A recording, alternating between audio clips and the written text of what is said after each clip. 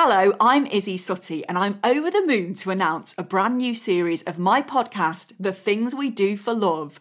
The Things We Do for Love. The Things We Do for Love. Each week, I'm joined by one of my friends from the world of stand-up acting or writing, or all three, how dare they? People like Bridget Christie, Jess Fostekew, Patterson Joseph and Alan Davies, and we chat about the things we do for love. Oh, I hate decorating adverts when a couple's decorating.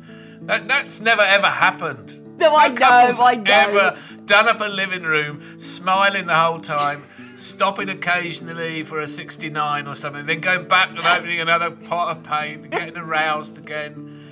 Not true. We were both 8. He was so sweet, but he bought me a chocolate hedgehog for Valentine's Day and also a walking heart that you kind of wound up and it walked. Oh. And it said, I love you this much. And I just had to call it off because I was like, this is getting way too serious.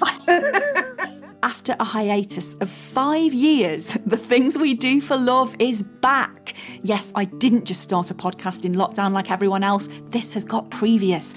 We're returning very soon with a bumper bag of new episodes, some of which were even recorded live in front of living, breathing, spluttering human beings. Imagine such a thing. So anyway, we both weed, and this woman near us fainted, unrelated. She hadn't seen us weed. But it was like, what I mean is like, it hadn't gone the romantic route, you know, like it had turned into just like a fun gig. And so I kind of thought, forget about it.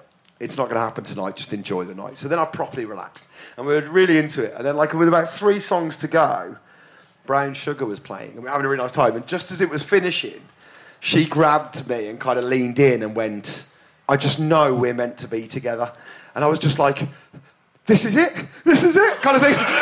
So like, I kind of put her down, and she was like, what's going on? And I grabbed this body wallet from nowhere, so I like fished out this bum bag, went down on one knee, and my hand was just like shaking, pulled this ring out, and it was only then that I realised that my knee was soaking wet. I was genuinely knelt in like both of our piss.